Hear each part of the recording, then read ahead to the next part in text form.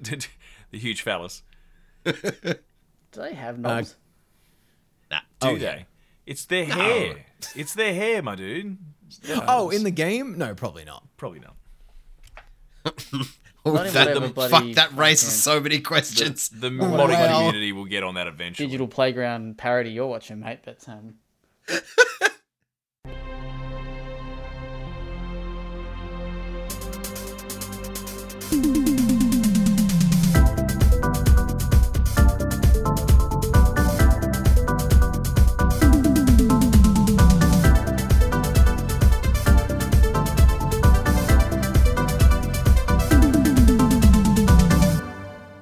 Welcome to the WellPlayed DLC podcast, Australia's juiciest gaming podcast. I am Zach Jackson, joined by James Wood. Howdy, gamers. Adam Ryan. Hello there.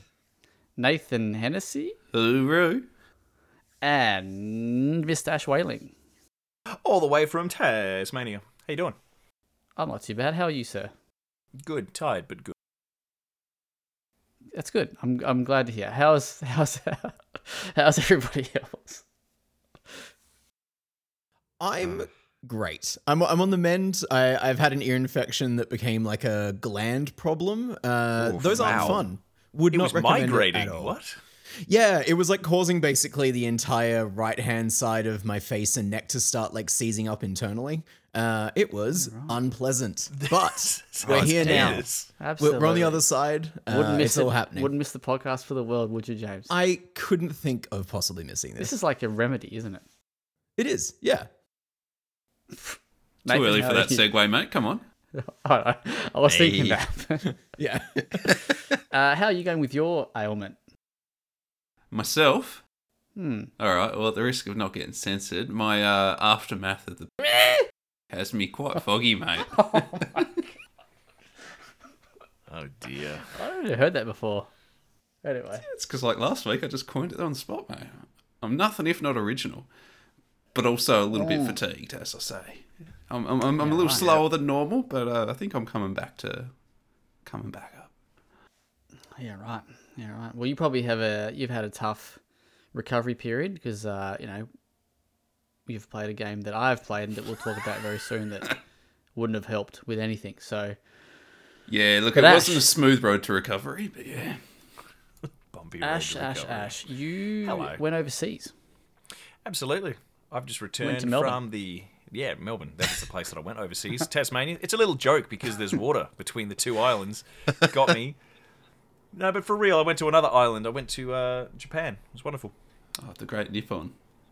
The land of the rising sun, as it was. Yeah, it was pretty groovy. Not bad. Definitely recommend. Cool. Oh, well. That's it. That's the entire thing. Moving on. All right. Well, had a great time. What Good was time. the 3 best things you did in Japan? Oh, that's an easy one. Okay, sure. So we went around a couple of different places. I went to a place called Hakone, which has a lot of pretty awesome hot springs. So probably not going to have any particular order for these top 3 things, but I will say one of the things is genuine hot spring bath, which is fantastic because clothing is not allowed, and I was traveling with 2 people who probably weren't massively comfortable with the idea of just sort of whipping into a room with your wang out, but it led to a fantastic little conversation regarding, I can wear my towel in there, surely. I'm like, maybe. Then he opened the door, he's like, nope, no towels in there. That's a good growing moment. It is. Moment. Was everything censored? Growing moment. See, here's the thing. I wear glasses, and I couldn't wear them in there, so I took them off, and I couldn't see anything. Everything was pre-censored for me. All I got was a vague idea of sort of size, but very little else. That's an authentic Japanese experience, mate. I was going to say everything was censored regardless. Second really cool thing was probably when I was in Kyoto, I went to a place called Nishiki Market, which is it's like a little mall thing, but like a long corridor, and it's just endless, but awesome. Lots of tiny little eateries, and basically everything's on a stick. You want a squid? It's on a stick. You want to eat octopus? It's on a stick. Do you want to eat a chicken thigh? Squid? It's on a stick. Yeah, a whole squid on a stick. And then there was birds. No. Sparrows? No. No, a sparrow. And I was Leave like, the birds okay. alone. I didn't have one. I didn't want one. But that was pretty neat. And then number so how 3. much meat you get off that sparrow? Let's be honest. Not a lot. Have you the had main quail? reason. That's fucking... Yeah, quail's more work than it's, nutrient. I think you lose weight trying to eat quail because you spend more time trying to get at it. Probably number 3, and again, no particular order, but I went to Universal Studios Japan and I got to go to the Mushroom Kingdom, which was pretty groovy. How good.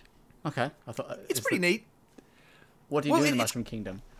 Well, it's kind of interesting. They designed it so it's all encompassing. So when you walk in there, you can't see the rest of the park. But everything, like when you turn up, you have the option to buy a watch kind of thing. It's like an IR code thing that you put on your wrist, and that lets you interact with the park. And there's coin blocks that you can go and punch, and they go ba-ding. And then there's like power up blocks. Remember at the end of one of the original ones, how you get like the slot machine and you try and match the things. They have that in a corner, and you can try and do it. And all of the points get transferred to an app on your phone, and depending on the watch that you bought is what team you're on. And every couple of hours, there's a leaderboard to see which team wins. And I was Team Daisy, because nobody wants to be Team Daisy. I was just going to say, could you be Team Daisy? That's amazing. I love this. Yeah, you couldn't be Wario. You definitely couldn't be Waluigi. Nah. Fuck that piece of shit. And the cool thing is, around the park, there's 5 secret keys that if you complete the activity to get the key, there is a ride, and you're only allowed to go on the ride if you get all of the keys. Excellent. If the next question out of your mouth is, how is the ride? My answer is, I didn't get all of the keys. Yeah, I was terrible at it. But the ride that I did go on was the Mario Kart ride, and it's this ridiculous augmented reality thing. Like, you sort of got to put on a Mario cap and these goggles to make it work. I assumed that because it was augmented reality, it would be hot dog shit. But it wasn't. It was bananas. You know how Mario Kart Double Dash had 2 people in the cart? The best Mario Kart, This one had 4, baby. Double the good. And you quite literally race Bowser and other people. You get shells, you can shoot them, there's hazards. It was bananas. To quote Gwen Stefani, BANANAS, bananas. Really good. What a random comment, considering Adam and I were speaking about Gwen Stefani. Very strange. Mate, if anyone's going to teach your kids about bananas, it has to be Gwen Stefani. So, there you go. Sure. We started at Universal Studios Japan. We ended with Gwen Stefani. The natural progression. Ash just put on a bullet bill cap for those playing along at home. It and was I a have a sunny controversial take. Sure. Bullet bill, kind of hot. Yeah. God. Well, think about it. you It's were long, saying black, and quite firm. Problematic. No, I have no desire to cancel. I don't know. There's something about those eyes, the determination, the spacing. It just works. I know, and he's got his little hands as well on the sides. He does have his little hands, and look at what he's looks like. Absolutely. Well, I mean, the bullet bill in itself is sort of a turgid, long black object, isn't it? Forceful. But this one has hands. Yes, So think of those possibilities. Masculine strength. Yeah. Opposable thumbs. Actually, one of the coolest things about the place was just the merch stall, because it's designed like Mario Maker. Sounds weird. There's like cogs and steam and stuff going off, but it's absolutely massive. And the amount of stuff in there, you get spoiled for choice. So yeah, I came away with a bullet bill hat. My mate got a Boo hat. There was a Boo hat that you could like push a little button and the little hands would cover up the eyes. Ridiculous. That's absolutely great. Bananas. And the highlight was that as we were leaving, we got to see Princess Peach. And they get to wear like this head that like makes the person look just like Princess Peach, but it's animatronic. So she was talking. Like, I was like, oh, that's a pretty cool Princess Peach. And then she leaned down to a little girl and said, I hope you're enjoying your time in my kingdom. And I was like, holy shit, the lip synced. Oh my God. Ridiculous. Amazing. Brilliant. Nice. Bananas. Gwen Stefani. What was the Aussie dollar like? In Japan, almost equivalent. It was kind of ridiculous. So like $1 Australian about 100 and something yen, I think, or slightly less. So basically, if something's 500 yen, it's gonna be like $5.20. Okay. Yeah, so it was pretty cool. You just sort of move the decimal point and you got it. Handy. Sure. That's 520 yen. Okay, it's $5.40. Easy. Nice. Very cool. It's definitely worth. Check it out. Excellent. Anyone got any plans to go to Japan? I think Adam, you going do. to Japan? Oh, look out. Yeah, James and I are going together. It'll be wonderful. We're going to go hang out with Bullet Bill. Key and I are planning on going more or less this time next year. So that will It's definitely be such a good time to do it on the list. because it's right before the tourism season. So like Yeah, everyone, that's it's the plan. not packed. The weather's gorgeous, and everyone's super friendly to you because they're not getting run off their feet with a bunch of annoying tourists. Jameson, when are you going? I will be heading up in April of 2025 for Star Wars Celebration. Oh, What's that? sick! Yeah. It's like a big 3-day Star Wars convention, 4-day possibly even. Yeah, it's Fucking the nerd. celebration. It's like the Star Wars event. I didn't think I had much of a desire to go, but I've got like a really good mate over in Japan. I've always wanted to go. I'm just going to tack on an extra week on the end and fuck around in Japan for a bit. Do it. Nice.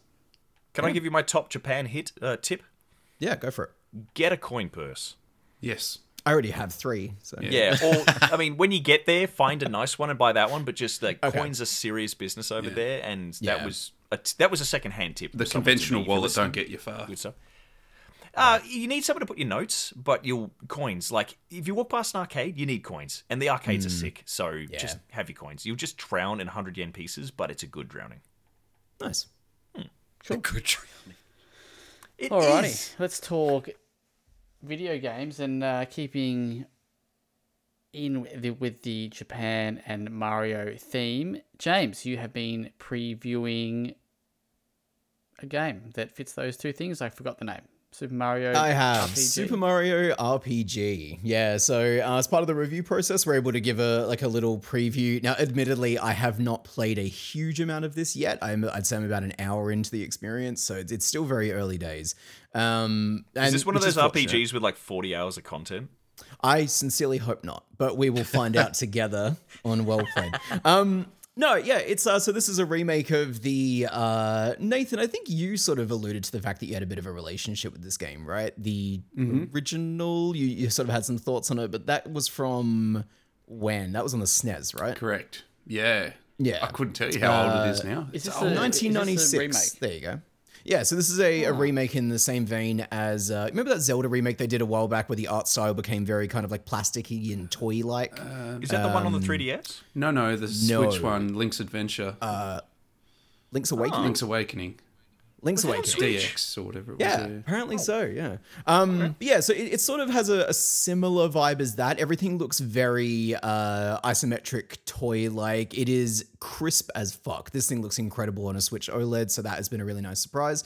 It is a turn-based RPG, though, which is very, very strange for Mario. You walk around a little hub open area between, or sort of like levels are delineated by these small short areas where you can walk around enemies, but you can engage with some of them to find bonus objectives and whatnot. And then once you actually get into battles, it is it's turn-based RPG battling system. There are active button time presses that you can use to deal more damage or protect yourself. At this point, I am shockingly dog shit at them, and I don't know if it's because they're not tuned correctly or because I'm terrible at this system, but it is a nightmare to get it right so far anyway. And yeah, like it's Super Mario RPG. Like it's sort of got this reputation for being a very strange game, a very odd sort of spin-off that exists within the franchise. So far, based on what I've seen, Peach is kidnapped, Bowser's castle is involved, and there is a big talking sword that has emerged out of the castle to be like, I've got big plans for your world, Mr. Mario. And that's been it. That's the strangest thing I've seen so far. Everything else seems pretty Mario to me. There's Goombas, there's shell people, you know the players of a Mario game. We're across this. Shell people? Yeah, You mean the shell Koopas? people. Yeah, why not? That works too. A lot of Toads. I do think the writing is funny so far. I wish there was some voice acting that would, I think, go a long way to maybe elevate this experience, make it a bit more of like an engaging, cartoony kind of feel. Think for the remake, didn't they change it slightly that while there isn't full voice acting, they do have like character vocalizations when they speak? Yeah, from memory, there's you're kind of like, Yeah. that kind of bullshit. You get a it's- Luigi-esque sound when Luigi Yeah, speaks. Exactly. But yeah, no, look, so far I am charmed. I am a little concerned about how it's a very bare bones presentation outside of the incredible like aesthetics and art direction. Like the actual UI and stuff and the flow in battles is very just plain, I guess is the best way I can describe it. And so I do wonder how that is going to feel over the course of the entire game. But yeah, look, I'm intrigued. We'll see how we go. I suppose it was advanced for its time, being a Super Nintendo game. So yes. Yeah. It's You've got amazing. decades. It's amazing that we didn't quite get like a full-fledged Super Mario RPG since then. Yes, truly. I mean, I think this one only showed up on the eShop. We never actually got it officially released here, I think, if my memory serves me correctly. Which Australia never got physical copies, I'm pretty sure. The Wii U eShop, I think. Oh, really? One of those older networky ones, yeah. Yeah. So, look, we'll see. I am optimistic. I think it looks cool so far. Nice. When does that release? Sorry? November 18th? Sounds right. Sure. By the time we have the review out, we'll nut that out. Yeah. Well, Adam, you've been a busy boy the last couple of weeks. Give us one of your games. Talk to us about Alan Wake 2. You are the reviewer for WellPlayed. We did speak about it last week from Big Ralph shared his thoughts, but you've had a chance to dive in. Big Ralph talks a lot of game, but he does. Is this game a lot of game? So we more or less wrapped up the podcast on the Tuesday night, and I went downstairs like 10:30, 11 o'clock, started playing it, and I feel like I didn't stop playing it until 15 to 17 hours had passed. Like I just woke up from a haze and had finished the game. Because the turnaround was quite tight. Got to do what you got to do. But B, because the game is fucking exceptional and I didn't want to stop playing it at any juncture. So I won't go on and on about it because Ralph pretty well surmised it last time we spoke about it. But yeah, the game is exceptional. Split into two very distinct portions where you play as Saga Anderson, who is the new character. She's a detective. She's banging around in the real world Bright Falls, which was the setting of the first Alan Wake.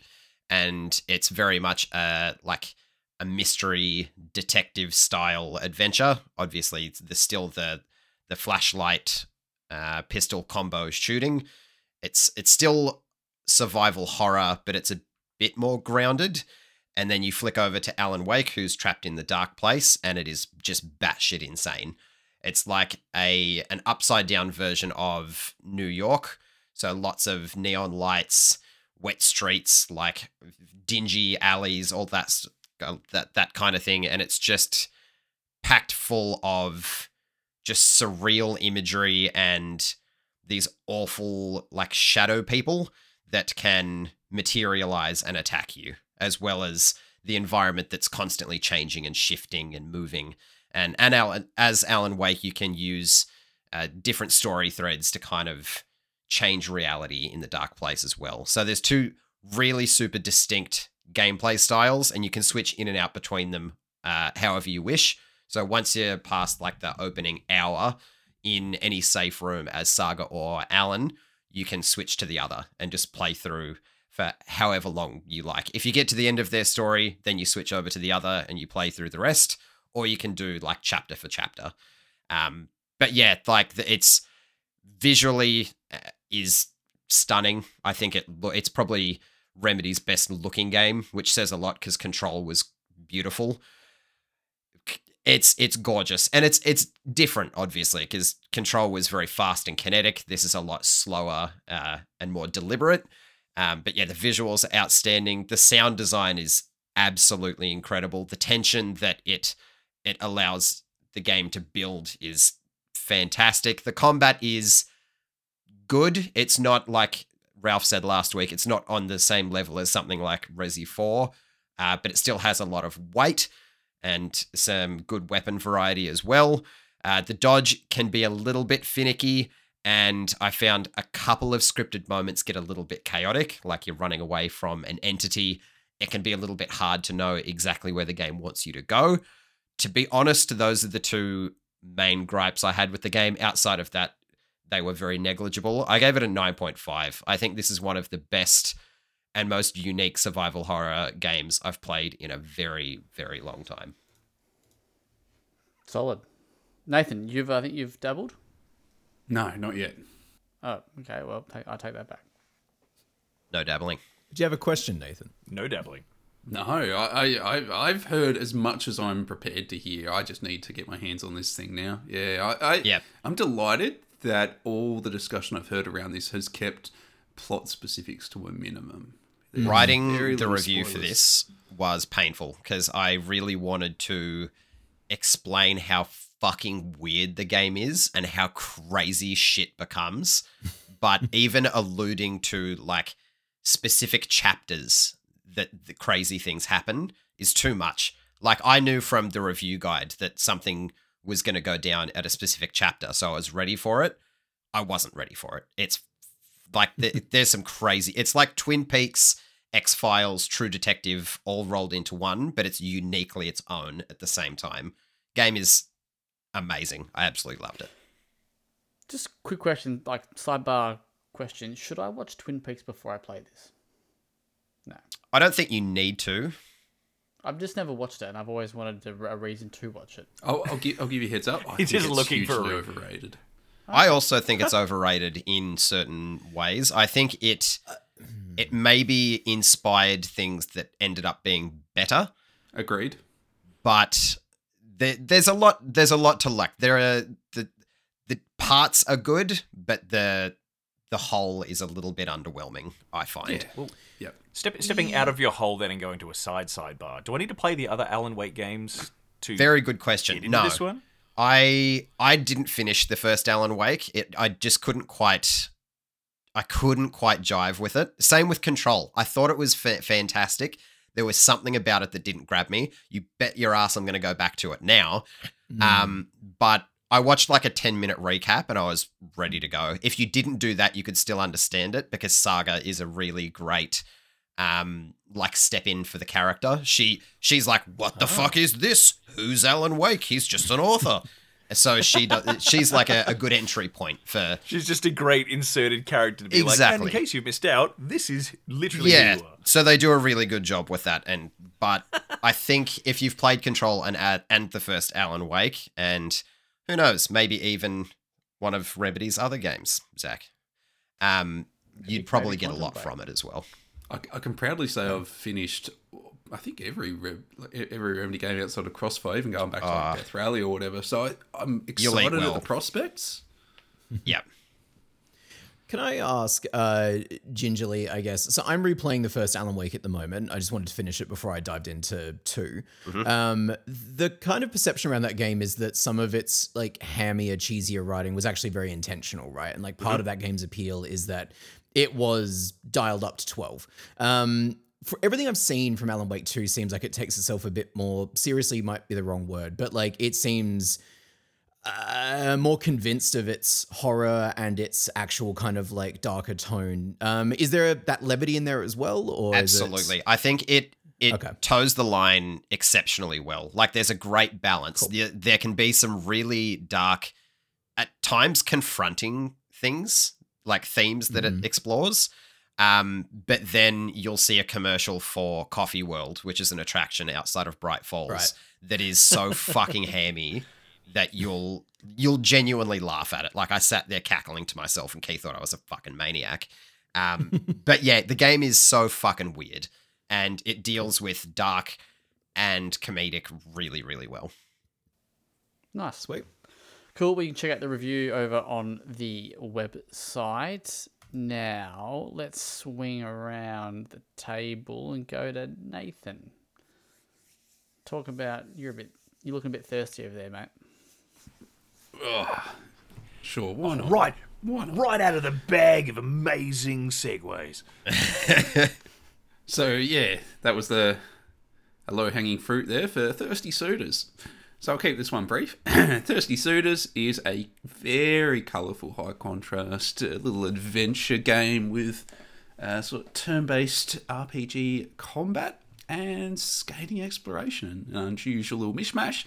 You play as Jala, who is a young adult woman. She's gone back to her very intimate, small, little backwoods hometown of Timber Hills following a breakup that we learn more about as the game continues. And as she's come back home, she comes bearing a lot of guilt and has to sort of fly under the radar of the town's gossiping aunties as Last time she was here, she made quite a bit of a name for herself. Everyone knows everyone in this town, so she has a reputation for inciting a little bit of drama, and she also has a string of ex-lovers in the town who see this as their opportunity to spice up their lives again. Oh, our jilted ex-lover is back in town, so we're all going to compete for her, because the simple fact is, in this town, not enough happens, so the fact that Jala has returned is a big event.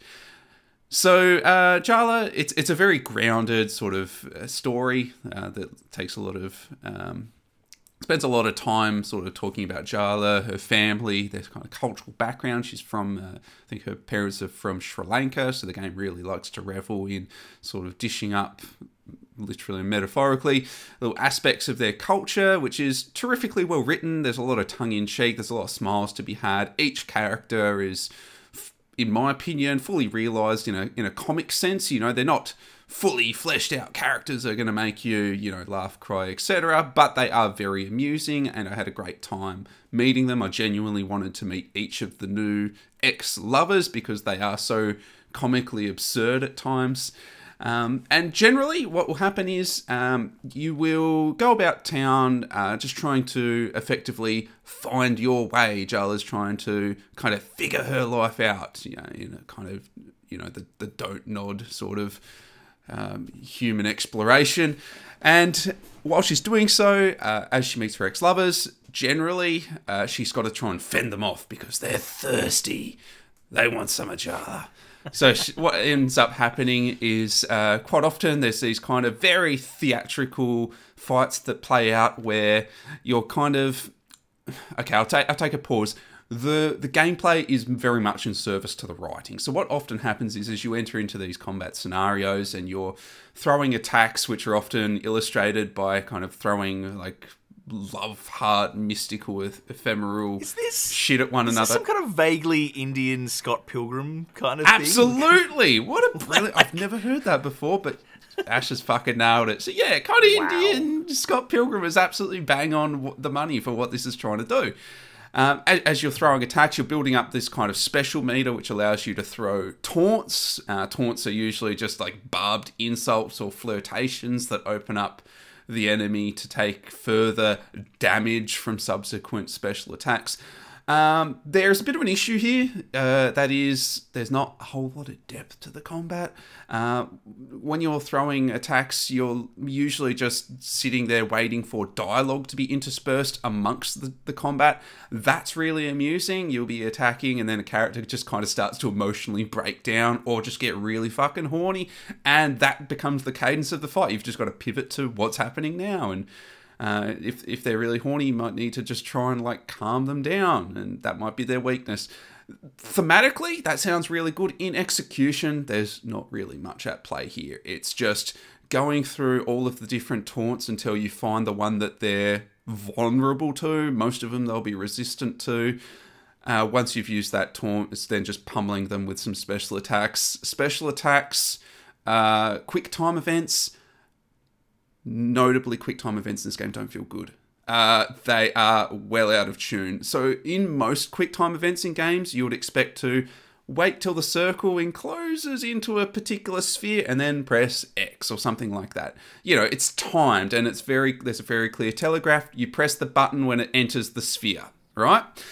In Thirsty Suitors, you do that, you're going to get a bad result. Thirsty Suitors always expects you to interact with the prompts before they've met their visual marker, and that is something that I never really got around. And for a game that is its only real complexity is those quick time events, and the fact that they aren't tuned, it leads to not what I would say frustration, but a great sense of discomfort.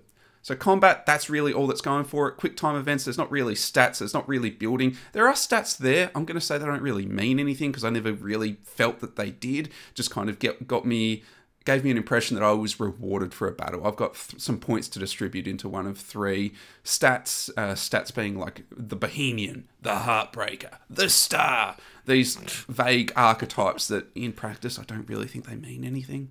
Anyway, aside from that, exploration, you can go to different areas of Timber Hills and generally you'll just be hopping on your skateboard and skating around, Sounds cool, looks cool, not a great lot of fun to play. Big issue is there's no camera controls in this game whatsoever, so the camera just kind of sticks to your back and it becomes quite difficult to see. There might be like a collectible that's above you. It's vertical. You can't pan the camera up to see it, so you're just relying on the fact that the camera might eventually swing by an object of interest, and you're like, okay, I know that this is in that area, I just can't see it.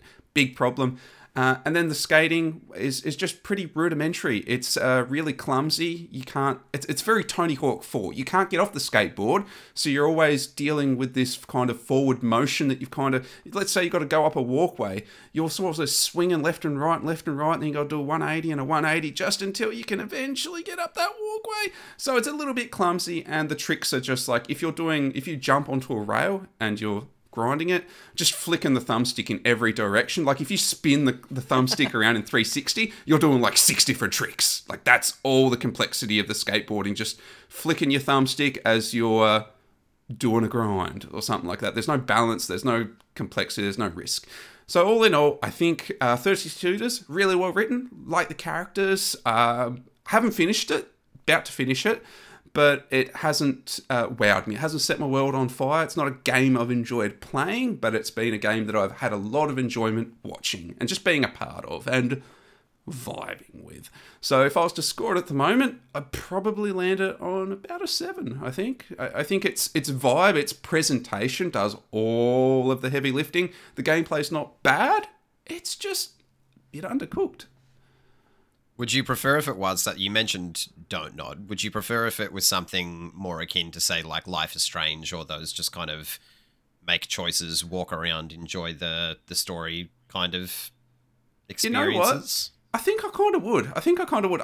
I genuinely didn't want to do the skateboarding sections after the first couple of times, and I genuinely didn't want to play. I avoided combat outside of those suitors, outside of the X's, because there's no depth there. But when I'm walking around the house and talking to my mum and dad, it kind of felt like a 2000s adventure game, kind of like the early Telltale games, and I actually kind of dug that. So I think that right there, that kind of adventure game capacity that they're trying to operate in, is the best that Thirsty Suitors is. Sidebar open query. How bad is it when you're playing a game, you encounter a mechanic, and you just think to yourself, fuck, this is going to keep popping up, isn't it? Yeah, and that you'll see that within the first hour of Thirsty Suitors, you've seen everything. Like your expectations of that experience will be defined, and there will be nothing to break that. So if you're not entirely on board with the kind of South Park stick of truthy combat, which is very pared back compared to South Park and the Stick of Truth, mind you. It just very much resembles more simplistic than Stick of Truth? It's more simplistic than Stick of Truth, which was already very rudimentary. So I just want to make it clear. Rudimentary gameplay, very, very detailed, heartfelt, funny writing that is quite comical, quite tongue-in-cheek, so very likeable. So it's a generous 7 carried by the cast. Absolutely. Cool. All right, very, very quickly, James, you've also been playing this for Press Start. Any thoughts or ancillary comments you want to add to that? I echo most of what Nathan has said there. Like, I think that if you vibe with this, it will carry you very, very far. You just can kind of ignore a lot of its shortcomings is a strong word, but like it does feel a little underbaked at times in its systems. I will say also to Adam's point, there was several times. So the way that the confrontations with the X's work out is you have turn-based combat, but then interspersed with that, you have these like incredibly well-written character moments where the two people are coming to terms with like the trauma they've been through or their experiences that they've had together. And I just wanted to have like a Telltale style conversation with them, basically, where I just wish I could have enjoyed the people talking. I think the combat is like a fine thematic-ish representation of what the game is trying to do with somebody coming back into your life and the tit for tat and the to and fro of damage done to one another. But, it's just, I always wanted to get back to the conversations and the cutscenes. So... Just very, very quickly before we move on from that one, this studio, I believe, I just had a quick look, has only done a VR game before, and that was Falcon Age. Okay. I mean, in that sense, then, well done. I think we were quite high on Falcon Age. So Falcon Age was well from memory. Very nice. All right. Let's quickly scroll back up to the list here. Who can go next? I guess I may as well get the old threat box going. So I don't know what I meant. The old throat box. Yeah, you really want to gloss over that, but I think it needs to be addressed. Throat box. Now that we've confronted you about it, you can take your throat box and continue on your way. Mate, he can store a fair bit in that throat. Powered by Blue Heaven. All right, I have been reviewing or been playing and reviewing Quantum Error, which, if you don't know, is a first-person. Well, it's a PS5 exclusive. Yes, no PS4 version. So yeah, PS5 exclusive video game. Now, Okay. All right. We go from throat box to clarifying it as a video game. So this is a bad game. This is a bad game. Now, I unfortunately didn't hit embargo, even though I had the code for quite a while, but I was not expecting it to be this bad. And I've had substantial issues, and so for context, I've not hit credits. I think. Is this the game that you had the clip of old mate walking past you out of nowhere? Yep. So okay. This is the game. This game is, I think I'm 60-ish% through of the game, or just over halfway, and the devs told me in an interview prior that it was 15-ish hours to finish. My PS5 says I've played this game for 35 hours. I'd believe it. I'd believe it. Holy, whoa. And I'm at 60%. Probably died a 65, bazillion 70%. times. I'm not too sure. I'm just having Have a guess. you neglected a sprint button or something? Well, they just neglected to make a good game. So, but let's get into that. So, all right. This is set in 2109. So, the year 2109, and you play as a fireman named Jacob Thomas. He's a captain of some fire department in San Francisco. There's a fire outbreak at a offshore research facility for a company called Monad, and you basically go out there to fight this fire. And of course, there's more been going on at this facility. Now, this company has an AI which is called Argus, and supposedly this AI is like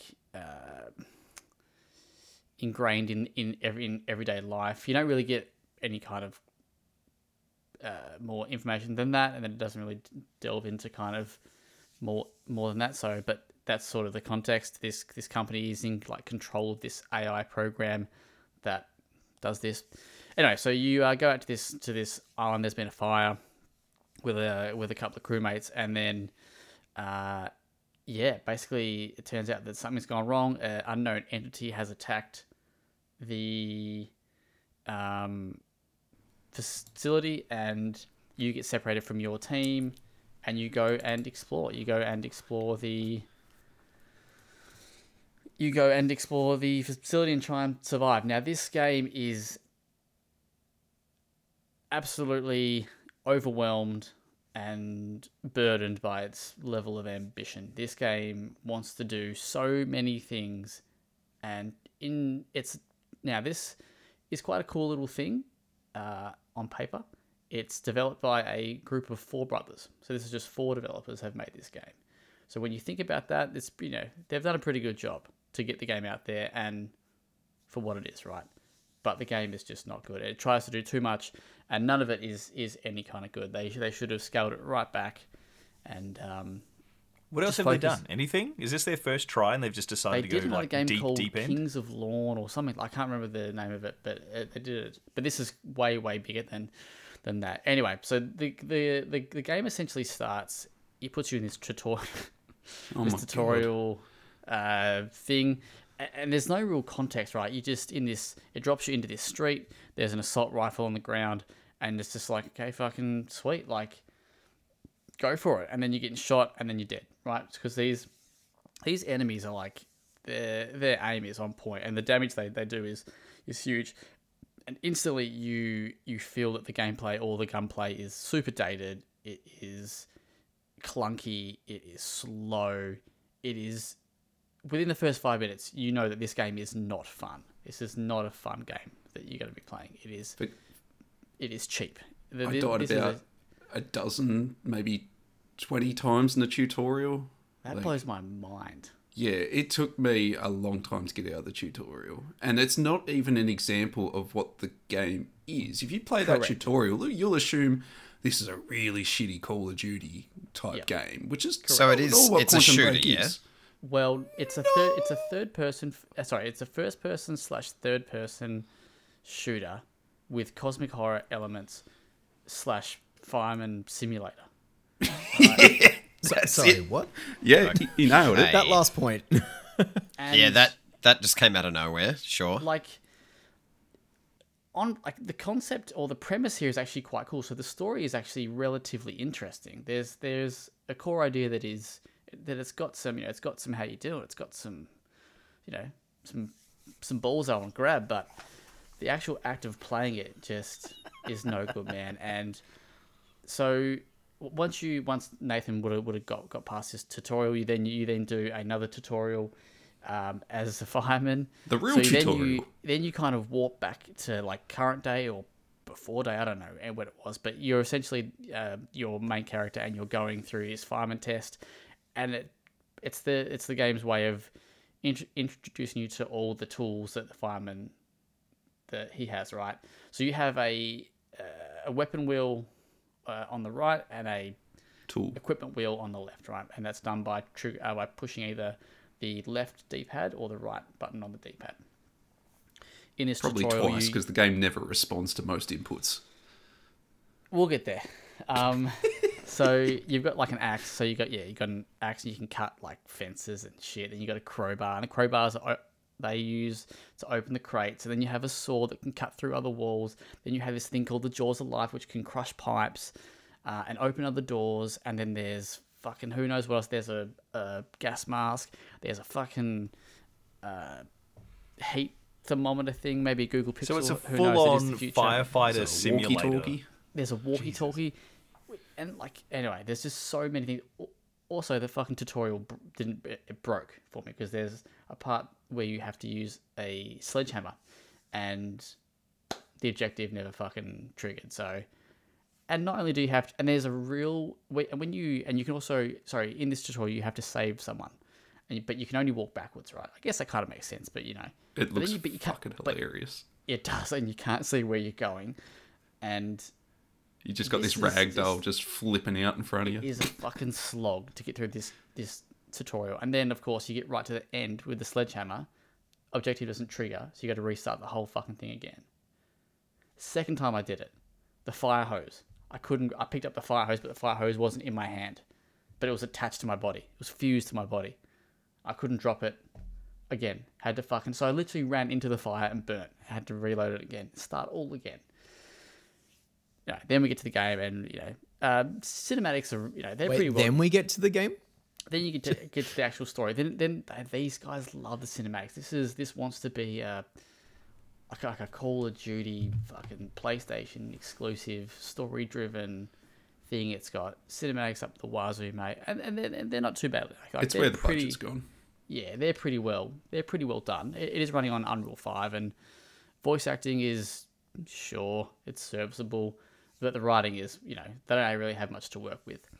But it's the gameplay, man. The gameplay I've just got. Well, once you actually begin, the path of going into the game, this game is just not fun. So there'll be guards, right? And the AI is laughable. It will just stand there. These guards will just stand there and just point their gun at you. Half time they might not even shoot. You can just walk out in front of them and hit them with your axe.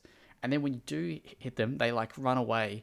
They turn and run. They're like I need backup, and they run away. Sometimes they run with their hands in the air and get stuck. Sometimes they run off and get someone else. It is hilarious. Enemy once you do get to fight the creatures, the enemy variants are super repetitive. They respawn right in front of you, as you've seen. The checkpointing is absolute non-existent. it is so far spread out. So that's where a big bulk of my time has gone, right? It's just replaying sections of this game because, so there is a save system here, which is like this big supercomputer thing that you can go into and you can actually save your game. So I did a spot, and which you would think, hey, it's going to trigger a checkpoint. It's going to be wicked. I'm good to go. No, of course it didn't. It didn't fucking trigger any save point. Why would it? Makes sense. So then I backtracked all the way through the level, saved it at this save point, went back to where I was, went forward, died in an area, got put all the way back in the other spot. Now, the important thing to note is that I'd cleared the entire level that I was on of all the enemies. So it was just, I was running back and forth. Like it was easy. Once I respawned back into the game, all the enemies had respawned. So then after you'd already saved after a point that they'd died. Correct. So now they'd all was a respawned. bonfire. So I had to fucking go all the way back through, kill them all again. Died copious amounts of time because each time I would die, I'd get more frustrated, get more cranky. Fuck this game. Boss fights, terrible. So there's all. Before we get to the boss fights, there's like these waves that this game sends you, and I've showed you guys footage of this. The game doesn't explain anything to you, and the devs want that, right? But you need some form of explanation for anything. So there's this wave fight where you got 3 waves, and they send enemies out in small, like they drip feed enemies out to you. And then all of a sudden, your fucking gunplay is so fucking slow that you get like 2 or 3 different enemies rush you, and the doctor's just fucking standing there because you got to protect this doctor. And because your movement and your gunplay, everything is so slow, but your enemies are so quick, you get overwhelmed. You got to run away. And eventually, the doctor's getting smashed. You shot your shotgun. You run back into the thing to try and kill the enemies that are hitting the doctor, but you've run out of ammo, right? All good. I'll just whack in a couple of shells and I'll kill that guy.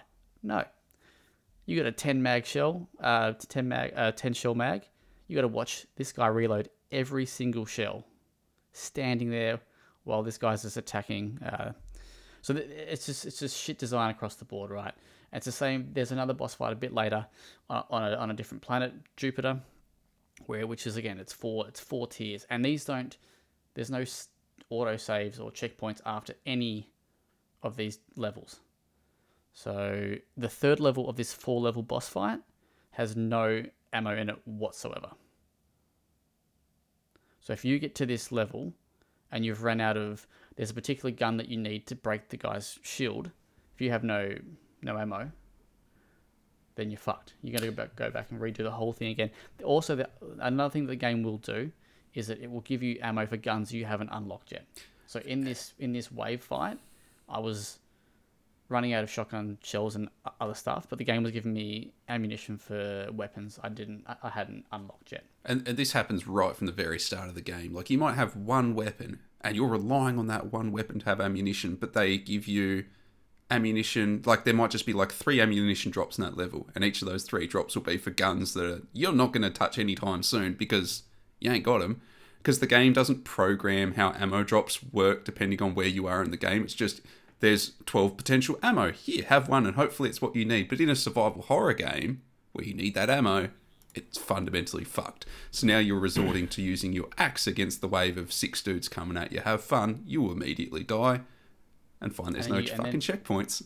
Yeah, and there's enemies that you can't see. So the first time I saw these enemies, I didn't see. The first time I was being attacked, again, this is where I lost like 45 minutes of game time. I finally got through this part I've been trying for ages. This is actually the part I was referring to, where I got sent right back and had to go all the way back through. This enemy, couldn't see him, didn't know what it was. Something was attacking me. Eventually, I just started shooting the gun at one point a bit later in the game, and I started shooting someone. The game doesn't tell you that there's an invisible enemy. There are environmental clues apparently that you're meant to pick up on.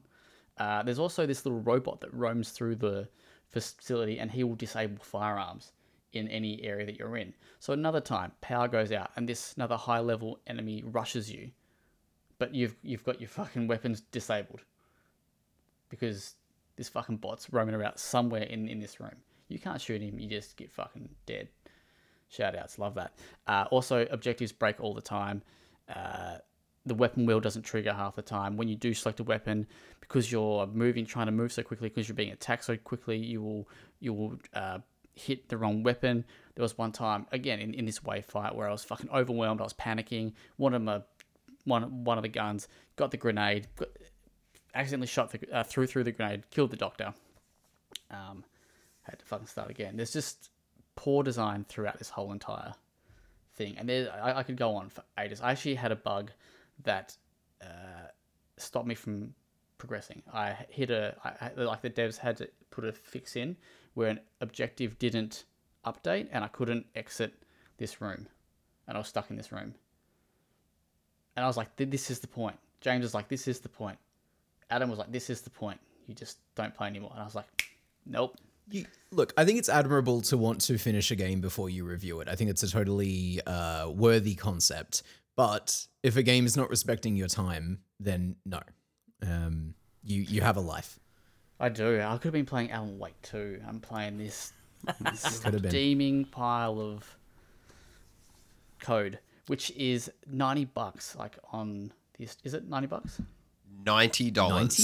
I just put that in our text channel. That is so I've not seen much from the game outside of the initial trailers and the little snippets that you've sent me.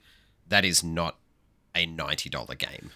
That is to make insane. To make this even more damning, visually, Zach might disagree with me, but even though this is an Unreal 5 engine game, It's textures, particle effects, character models, it looks like an asset swap game to me. It looks like they've just bought an asset pack.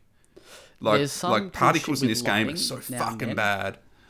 But then there's also times where you're so heavily reliant on your flashlight that it's so fucking dark and you can't see anything. And objectives, the game is so poorly structured. It doesn't tell you. Why don't even bother? There's no subtitles. Everything is absolutely threadbare. There is a point where the game gives you. I mentioned this as that gives you a tutorial on CPR because firefighter simulator, right? And I don't know. We're going to commit. But go on, yeah.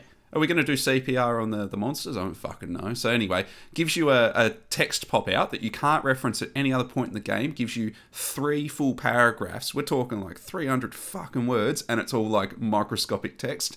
And that's it, baby. Figure it out. It's a fucking weird game. So the way that you do the CPR, you have to blow. Oh, you got to blow on the mic too, and it doesn't work. You got to blow into the controller's microphone. Did it work for you? It never worked for me. No. As in like the old school Mario Party games. As in the like with your stupid little DS. microphone. Oh my lord. Like, And here's me going, nothing's happening. Yeah, because it's like the game is like giving you like, this is how you got to do it, right? And A rhythm. yeah. Cool idea. Okay, there's one scene in the game where you're literally walking in a shallow water infested with sharks. And I'm carrying this bird and I'm just fucking walking straight through. Like I'm walking, I got video of it. You go like underground. I know we've spoken way too much about this game, but this game's so bad that it's got to be discussed. You walk in this underground. Imagine carrying Adam underwater. I'd expect him to kick around a little bit. But like, imagine going fully Sounds like a underwater. dream to me. You are literally underwater. Like you're not like your ankles are in water. You are walking underwater. Fully submersed. You move at the same pace. Just walking, carrying your fucking character. Then up you go. Up the ramp. There's no... Just built different, mate. He's a firefighter, mate. It's all part of their training. Mate, he fights fire. Water's got nothing on him. It's just everything about this game is fucked, basically. Yeah, this is the worst game I've played in years. This reminds me, because it is a first-person game primarily, it reminds me of even shocking games like Daikatana and that, where it's just so many ideas and not a single one of them is executed to even an acceptable level. Yeah, it is not fun. It's just nothing. I think I wrote it's flawed, frustrating, and unfun. But I had to actually reflect, did I enjoy Babylon's Fall more than this? And I did. I genuinely did. The only thing, and this is going to be a very bizarre positive to give because I don't even know why, but I feel like it runs relatively well. Yes, it's crashed. Yes, objectives bug out, but it runs like I'm not having any frame rate drops. I'm not having anything like that, right? In terms of technical polish, it runs pretty well, right? As long as technical polish is just like frame rate, because nothing else works. Yeah, yeah. It's just, I think you summed it up very, very well, and this is where we'll leave it off, but you summed it up very well. This is a game that is in dire need or needed a producer, basically. Someone just to come in and go, just stop adding more stuff. There is too much here. None of it is any good. Pick 3 or 4, have the axe, have the crowbar, have something else, and that's it. Take the CPR out. Because there's a fucking heat detector that I've never used in the game once, and I'm 60% through the game, and I've not used it. Anyway. It's wild. I am probably going to sit on a 3.5 for this one. Wah. Going generous, mate. Well, it's a little bit that I haven't finished it. I really am quite intrigued by the story. I think this story is interesting enough. Like, it's kind of what is... There's like a little bit in the tank that is pushing me just to see. I'm not loving it, I think, but I'm intrigued. I'm intrigued to see what they do. Sure. Well, it's sitting on a 47 on Metacritic. So That's high. Among company. What? Yeah, it's higher than what I was expecting. Absolutely. And the other thing just about this, they actually tweeted out today or yesterday or whenever it was, but they've actually made money on this game already, just on pre-orders alone. Well, because it's $80 a piece. Well, yes, my friend. But the other thing is, I wonder what the budget was for this. Like, I know they kickstarted and made like 60 grand or something, and I think that just went to getting voice actors and mocap. Licensing for refund for firefighting that equipment. Anyway, that's the review will be up. I'm writing it literally as this podcast is going, but you can check it out on the website. All right. Oh, I spoke way too long as usual, but we've got some cool shit to talk about still. How are we? Adam, give us a couple of quick little other ones you got. Yes. We'll hit up Avatar first. Why not? So last week on the Ubisoft dollar, I was flown over to Sydney to go hands-on with Avatar Frontiers of Pandora, which is the new first-person open-world shooter, I suppose, set in the Avatar world. We got, about 3 hours with the game, which comprised of 4 main missions and then some open world kind of exploration and some side content as well. So, does everyone kind of expect this game to be Far Cry, but with big blue people? Is that kind of the... Kinda, yeah. I guess. Sort of open worldy thing, do stuff, be big and blue, shoot things. I'm expecting some Ubisoft blueprint all over it. Yeah, because it is. It is. It definitely feels like Avatar. I would say the best aspects of the game are the world and the sound design. So the world definitely looks like Pandora. It is dense. Like the forest is absolutely packed with flora and fauna that's recognizable to the movies. Particularly I don't know if you remember the little spiral plants that he touches and they kind of shoot in and they make a really satisfying little thump noise. They make that exact noise. So I was running around like an idiot, touching all of them that I could find because it was super satisfying. And the soundscape in the jungles and the forests is fantastic. It feels like it's bustling. It sounds rather like it's bustling with life. Whether it is or not is kind of something else, but the soundscape is fantastic. But yeah, the 4 missions that we played through, the first one was just kind of get accustomed to things, gather some resources, deliver them to another NPC. It was a little bit hard to understand where to go. The waypointing is a bit odd. Yeah, you're reliant on your Navi sensors, which is ostensibly eagle vision, but for blue aliens. And and it's not particularly clear. It kind of doesn't guide you in a direction, rather kind of pushes you in a kind of general area, and then you're kind of left to your own devices. Apparently, there will also be another mode that takes that away, and you just explore. Fuck knows how you're going to find your way with that, but, you know, you do you. The next mission where you got to climb to a rookery and tame your Ikran, or the what are they called? Banshees. So the big flying lizards. That was a really cool mission. You got to do some platforming. First-person platforming is pretty good. You have like a boost jump where you can hold down X and you jump further, a mid-air dash and that sort of thing, because you're, again, a big blue alien. So that felt pretty good. Actually getting on your Ikran and flying it was awesome. That part of it I really enjoyed. It bled into the next mission, which was in-air combat. The aerial combat I really, really liked. The Ikran moves and controls really well, and that combined with like the different bows and the different arrow types, it all kind of it worked well. It was fun. The last mission, you had to, and say it with me, liberate an outpost. This is where it very much hit the Ubisoft wall. It was like, you can go in stealthy as a 9-foot blue alien, or you can go in guns blazing. So I kind of, did a bit of both. The bows feel really good. They feel massive. They feel like they're being wielded by an 8-foot, 9-foot blue alien. The human weapons feel like guns, like they're nothing particularly special. Pew, they bang bang. Yeah, exactly. So I definitely wanted to use the Na'vi weapons a lot more. But yeah, overall, it feels like an Avatar game, but it also feels very much like an Ubisoft game. The open world stuff I did, there were like trapped animals that you have to fight the RDA to let out of their cages and stuff like that. I did a couple side quests, go here, collect this, bring it back. It's nothing groundbreaking.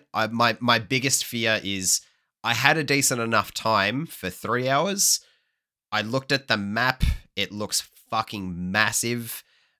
They couldn't give me an idea as to how long the story was, but I don't know if I could do this for, say, 20, 30 hours. I just don't think it would have the longevity to hold my interest for that amount of time. I'd love to be proven wrong, but I've been here and done this very much before. I just hope that maybe it's saving a few little surprises to keep me interested long term. Can I? Okay, so Avatar, the movies, yeah, yes, you wouldn't expect to have an emotional reaction to them, right? But then when you get into that cinema and you get into that world and you kind of buy into those characters so deeply that, like, I cried during both of them. I had a great time. That's a big goddamn tree. Yes, perfect, amazing, love it. Like that perfect balance between cheesy and earnestness, right? And like, as a video game, does that capture that tone at all? The writing, the character work? Because like the world of Avatar is like, it's pretty for 5 minutes, but the reason you sit through a 3-hour movie is because you kind of end up giving a shit about Jake and his family, right? Do you get any of that in this? It's hard. I only got a very small snippet. They kind of the part that we got thrown into was pretty devoid of big story beats or kind of right. Like character interaction. I got to meet some of the key players, and they introduce what could be some kind of intriguing elements narrative-wise. Okay. I'd say I had more genuine feeling when I was climbing through the rookery. It was looking out over the sights and the soundtrack kicked in, because that felt like that moment where Jake flies the Ikran for the first time in the first movie, and the music swells and it all kind of comes together. Those moments I found more appealing. As for story, I worry a little bit. The story is more or less you're a Na'vi that was abducted as a child and raised as a human, so you're kind of caught in between two worlds. It's a story that kind of toes the line with a lot of real-world events, particularly here in Australia, obviously. There's a lot of rough history around, colonialism and whatnot. So they could do some really cool things with it. I just didn't see enough to know if they will. But I hope so, because the blueprint is very much there, pun intended. Huh. Yeah. I enjoyed that. You didn't giggle when I said Ubisoft blueprint. I missed it. Otherwise, I would completely have, missed because it. I'm all Sorry. about that. Yeah. I'm all about the puns. James knows it. Nice work. Very cool. And this is coming December, isn't it? Allegedly so. Well, they actually put out the specs for it today, the PC specs today. They certainly did, and You know what that means? Good as out now. That is pretty much. Uh-huh. Very nice. You also went and rock climbed. I did. James and I have both played for review. Me reviewing for WellPlayed. James, you're reviewing for the old press start. Jusant, which is French for Baguette. the moment when the water recedes, like the ocean is receding, which plays into the plot and whatnot. But anyway, you're not here to hear about that. So yeah, it's an action puzzle platformer, I would say, would probably surmise it best, I suppose. It's a rock climbing game. That's the literally the bread and butter of it, is that you climb this tower that you can't see the top of. And its mechanics are very much built for that. So instead of like Assassin's Creed, you hold R2 and X or whatever and you parkour the fuck right up a building. With this, you have to... So L2 and R2 are grip for left hand and grip for right. And then you use a thumbstick to kind of point your arms in a direction. So it's very deliberate and it feels a little funky to begin with. But once all the mechanics are introduced, it actually starts feeling pretty great. By the end of the game, you are scrambling up shit lightning fast. Like... It's meant to be this real serene experience, and if you use it that way, it absolutely would be. But I was fucking bombing up this mountain, man. I was like a bat out of hell getting to the top of this thing. But yeah, so you also have this cute little blue companion that can interact with the world. He sends out like a little pulse, and it makes vines grow. It makes fireflies gather around you, and they act as like a little jetpack almost, to get you to higher points. And you can also use like a rope to swing. You have pittons that you can, shove into the wall to create little safe spaces where you can kind of recuperate and gather your stamina back, because that will deplete over time. So you've kind of got to weigh that up as well. And there are, James, 5 different like area biomes, 5 or 6 maybe. 5 sounds right. I want to say 5. It's very lean. Yeah, I should say from the out, it took me 5 hours to finish. It was in and out pretty quick. I thought the length was pretty well perfect. I didn't get sick of the gameplay by that stage, but I was ready to wrap up. And each of the biomes is visually different. So you have like a super sunny, very warm tone. You have a more jungle environment that's got like a strong gust of wind. They have a visual element and then a gameplay element as well. So there's one, like the sunny, it depletes your stamina very quickly. The wind can blow you around, whether good or bad, and so on and so forth. So the environmental elements kind of play into it as well, which is cool, keeps things feeling fresh. As far as downsides, the story is very kind of up to interpretation. It plays around some themes of like separation and environmentalism, and very, very loosely. It's told mainly through the tried and true like notes being left behind by people who have long since passed or moved on or whatever. I enjoyed that side of the story. They also kind of have this emotional through line, I suppose, the connection between your protagonist and this little blue blob.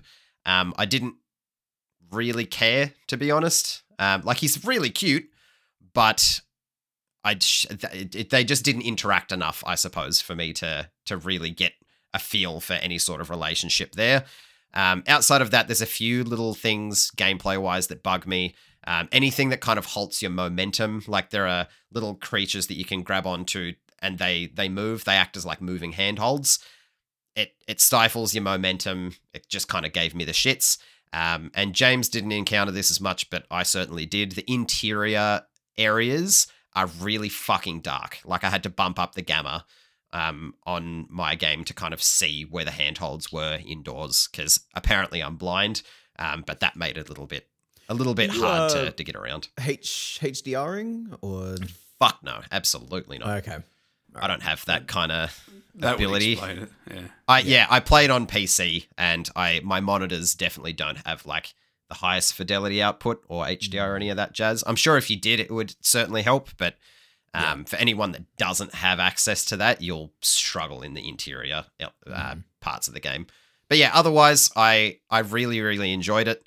Like James said, nice lean little 5-hour experience. I gave it an 8. Very good, very good. James, what do you think of it so far?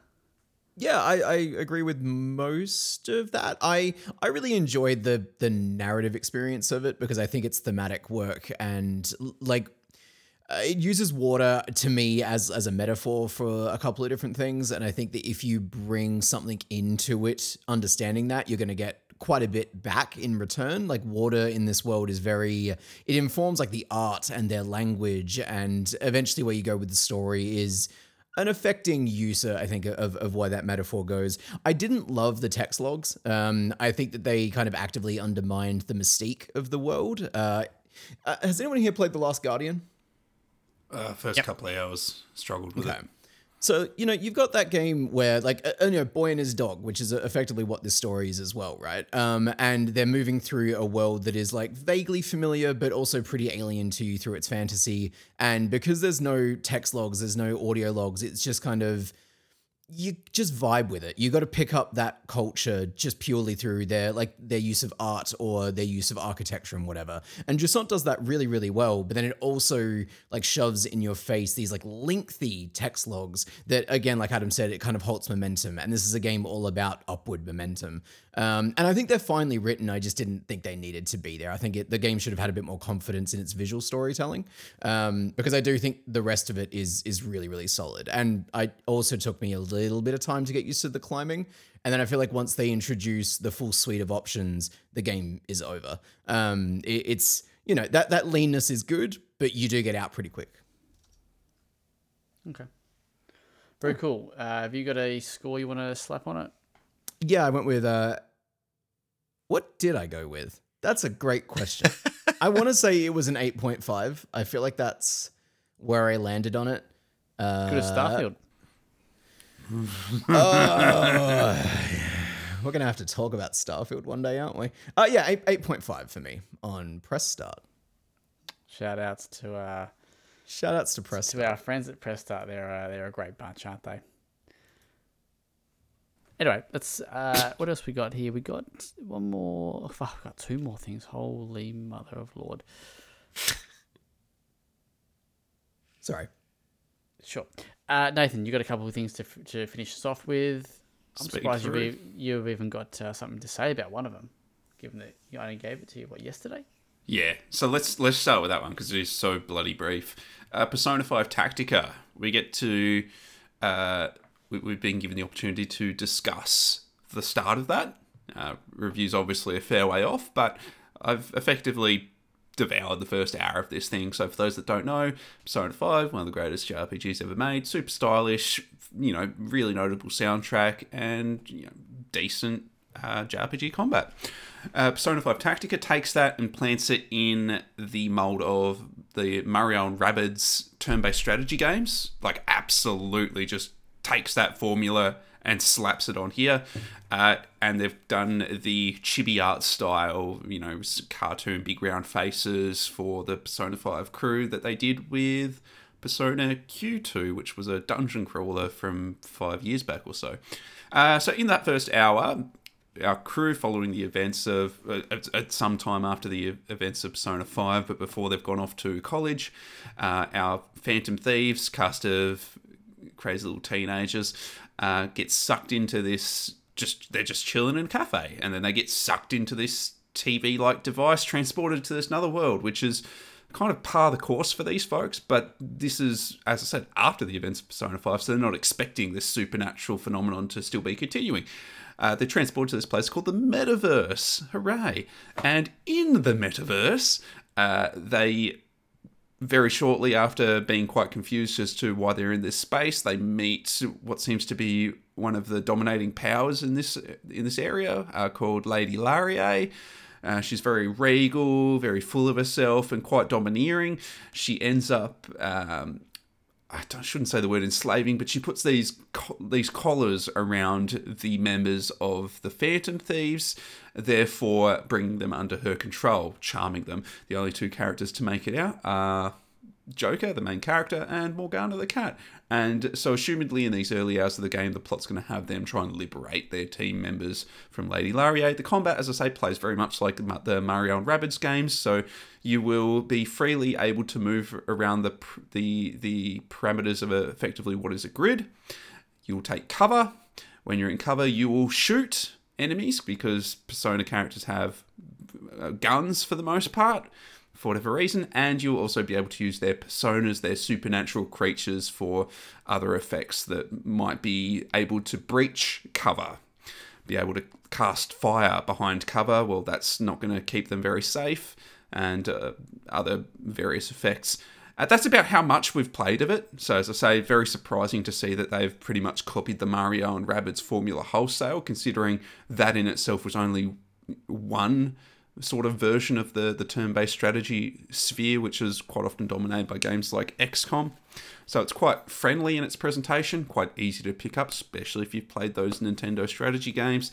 The one thing is the plot doesn't really establish any stakes, not like Persona 5. It very much feels like light spin-off fare that's in the shadow of what it's based on. And the soundtrack, which is one of the big things of these Persona games, is woefully undercooked, right from the opening cinematic, which sounds horribly off-key. There's almost no vocal work in the soundtrack outside of that I've heard so far, and Persona games almost always have some catchy vocal work to go with its kind of blend of jazz blues through the lens of modern pop. That's not really here. In fact, this music's much more closer to elevated music. It just does not leave an impression whatsoever. So it's a bit of a shame. The early impression is that this is very much in the shadow of Persona and just seems like very light spin-off fare. As for if the gameplay, the tactical bones are there, it remains to be seen, but it's perfectly inoffensive. It just hasn't quite met what are lofty expectations around this property. Cool.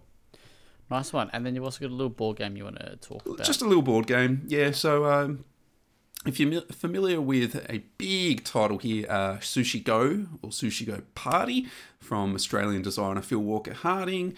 Huge game on the board game scene. He produces a lot of, I would say, family games that effectively anyone should be able to play. His latest game, Spellbook, we were given a preview at PAX. We've gone hands-on with the actual box copy and produced a review. This game is a set collection game. Like what it says, set collection is literally about collecting matching sets of a particular resource. In this case, it's materia. We are wizards, and we're looking to gather materia or runes in order to learn spells. That's the overview of the game. It plays out with each character having 3 decisions to make in their turn. One for the morning phase, one for the midday phase, one for the evening phase. And what this effectively plays out as is in the morning, your wizards are going to collect their runes, and this has players drawing these acrylic, very colourful, very delightful acrylic tokens either out of a bag, which allows them to accrue more, but randomly, or from a board, like a public little marketplace called an altar, but they can only take 1. You're obviously going to want to accrue lots of these quite fast in the hopes that you're able to compose some matching sets. Because in the afternoon, you will refine your pool of runes or materia. You'll swap them out with what's on the board to hopefully getting you closer to a matching set.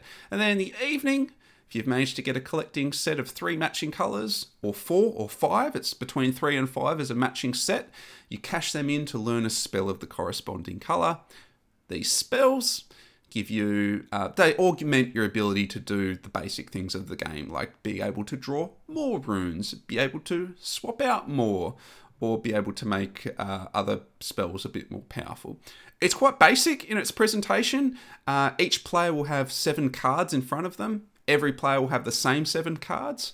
There is a variety of 21 variants in the box, which means there's a lot of replayability here with players being able to swap out their tableau of 7 cards with a different mixed up variety. So it's effectively 7 cards, 3 variants of each. So it's 7 to the power of 3 or whatever. Is a lot of fucking variations here. Hundreds of different games could be played. That's all well and good, but the actual playing of the game, just drawing tokens, matching them up, cashing them in ad nauseum, it didn't necessarily inspire a lot of excitement in me. So perfectly good game. I've played it with 4 people. I've played it with 3, 2. It's even got a solo mode. I'm not blown away. It's fine. Like Sushi Go Party, like Phil Walker Harding's other games, they're sort of great to get beginners around the table and play a game for someone that maybe doesn't play a lot of board games. But if you've sharpened your teeth on a few tabletop titles by now, I don't see Spellbookers being a game that you're going to continually come back to unless you've never played a set collection game where you've had to gather matching sets of a colour. So it's very basic, very rudimentary. Good presentation. Love the acrylic tokens. Drawing them is tactile and fun. And it's got a great sort of visual presence. I could look around the table and see how well anyone's doing at a glance. I just wish it had a little bit more toothiness. There's not a whole lot of conflict here. It's quite passive. You're just doing your own thing. There's no ability here for me to interfere with another player beyond taking a token that they wanted from the altar. So pretty passive experience. It was fine. It's just nice to have a prolific Australian board game designer who's well and truly on top of their shit. I just don't think this was for me. But everyone else I played with had a nice time. Cool. Yeah. Excellent stuff. Adam, you got any questions? No, I was along for the ride at PAX, listening to Phil explain the game, and all I want to do is just mess with the tokens because they look fucking fantastic. But I'd love to take the tokens and put them in another game. Yeah, right. It certainly seems to lack the kind of player engagement that Sushi Go does, because that you can be a real bastard in Sushi Go and fuck over your friends that are sitting next to you. And not to say that, he's painted himself into a corner and needs to only make games like Sushi Go, but it's the thing you're going to compare it to, isn't it? It is. Being his most prolific title, yeah. And the people I put this in front of didn't play board games much. I said, do you know Sushi Go? They go, oh, yeah. Yeah, exactly. So if you played Sushi Go, this might be of interest. But if you played a lot of board games, I don't think it's going to light your world on fire. Cool. All right. James, your time to shine. Yeah. With what? News. Oh, the news. Ha. Yes. Sorry, I was working on restoring the document. He hates shout-outs. Sorry, hold that thought very, very quickly because I've just... Yeah, the shout-outs. I just missed that. Sorry. Quick shout-outs there. So Jordan has reviewed the Asus Rogue Ally. Wait. Is that what it's called? No, the Rogue Ally. Sorry. Or is it Ally? I thought it was Ally. Like I think it's Ally. Sure, it's Ally. Friend you take with you. Did I say that first? Yeah. Have confidence in yourself, mate. Back yourself. He says, I really wanted to like the Asus Rogue Ally. Unfortunately, while it does offer a decent screen, great shoulder buttons, triggers, and solid performance, it comes at quite a heavy price to the battery life and ergonomics. With further iteration and improvement, this unit could be great, but so far it is a tough recommendation as it currently stands. He also got his fingers dirty and reviewed the SteelSeries Apex SteelSeries Apex Pro Mini review. And he says, at a price point of at least $399, I find it very hard to recommend this keyboard for anyone who isn't using it for competitive gaming, as you can get quite a nice custom keyboard for that price point, which will go a lot further in the long run. Essentially, he thinks everything is overpriced. Shout out to Jordan. No, I'm just kidding. No, you can go check out those reviews on the website. That's fetching for $400. That is that is, it's a very fair. That's a lot to spend on a keyboard, especially mini ones. Like what, half keyboard? Come on. You're kidding, less keyboard and asking for more. And Mark will have a WarioWare Move It review. God, I can't talk at the moment. Up, and I think let me look at the dates on this when this potty goes live. what day is it today? So hopefully, potentially, maybe, but KS will have a review for The Invincible, which is coming out. Ah, I'm so looking Very forward nice. to hearing his thoughts on that game. Yes, cool. James, news. Hit me. Yes. All right. So, unfortunately, we are kicking off with a pretty common occurrence now. Bungie has been hit with massive layoffs. This has just happened today on the day of recording. It has resulted in Destiny 2, the final shape, being delayed and Marathon as well. So, this comes after Sony acquired Bungie last year for $3.6 billion. Most importantly, as Ash pointed out this morning in our Slack, 1.2 of that was actually allocated specifically for staff retention. And so, 1.2 billion. Billion, yes. That's With a a B. lot of money. Fucking Loads Should of retain money. your staff for a good while. You would imagine. And yet here we are. So today, countless workers have taken to Twitter to announce that they have been laid off. This came at the same time as Jason Schreier broke a report over on Bloomberg, reporting that we're not sure of exactly how many numbers yet, but it seems like a pretty massive internal restructure. As I said there, so the final shape has now slipped out of its January 2024 date into June, and Marathon has been pushed to 2025, which may as well be fucking indefinite at this point. Bungie CEO Pete Parsons did also take to Twitter, calling it a quote-unquote sad day, and encouraging others to hire those who he just effectively destroyed their Can livelihoods. we That's acknowledge disingenuous, that right? the heroes that have replied to that tweet with, yeah, if only there was someone who could have helped stop this from happening. Absolutely, yes. So as far as I can tell from the people that I follow, a lot of the layoffs do seem to be centered around their community management and customer service outreach stuff, which is an astoundingly poor choice given the veracity of those Bungie fans and how much Destiny requires that. That's not quite what I saw. I've seen Oh, things... okay. So A different pretty corner. much, I've seen from someone internally saying that they've lost staff from almost every single facet of the development team, of from just people who work on the products in general. They said the only team that has not been touched is the current PvP balancing team has lost no one. Really? There's only like 3 people on that team. Possibly, but you might have noticed that the long-term composer for the Destiny games. gone. Yeah. So I put him in my notes specifically because I was kind of really surprised at this. This dude has been pretty pivotal in a lot of Bungie's distinct sounds. I mean, his work on the ODST soundtrack is Is this the same outstanding still Dude, to this day. Didn't that guy get the boot when they did Destiny? There's a couple of different guys that have been a couple of music people. with Bungie for a while. Yeah. Yeah, So This have a really track interesting mix. This isn't just a case of junior staff being let go. They're not Yes, sort of exactly. trimming off newer people and just going, yeah, let's get back to the core of it. There's people with a real serious tenure are gone. It reminds me of when what was it, BioWare let go of all those senior writers. And it's why you the reason Nintendo, and this is something that gets said a lot, but Nintendo makes games as good as they do because they retain their staff and they build up that knowledge base over many, many years, right? And so if Western developers just keep gutting their best talent like this, it doesn't bode well. I mean, Interesting the same note can be on that, said for, just quickly. Capcom as well, I guess, to a certain extent, right? You know, you don't hear. I don't know. Have they had layoffs? Not that I've heard. Yeah, No. Maybe. and they just keep bringing out banger after Interesting banger. point to James's point about Nintendo there, just that I learnt this the other day. Apparently, one of the first Super Mario games was developed almost exclusively by a team of 5 people. Damn. Four of Jesus. those people worked Still on work. Super Mario Wonder. Yeah, That's wonderful, actually. that's maintaining your talent pool. Yeah. Brutal. Yeah. Oh, it's another, I think somebody put together a report. It's about 6,000 developers have lost their jobs this year across mate. the industry. And so, the refrain that oh, it's the best year we've had for gaming in a long, long time. Yeah, the releases have been incredible, but if this is the cost, and it's not, we know where the money's going. We know that this isn't reflective of financial success, of how much these workers are getting paid. We know what's siphoning the life out of this industry. But yeah, I think that as we sort of near Game of the Year conversations and Jeff Keighley's award ceremony and just the big celebration that's going to happen of all the great things we got to play this year, I do think it's worth bearing in mind that the cost has been tremendously high in human lives. So It's That- interesting that it's hit this high.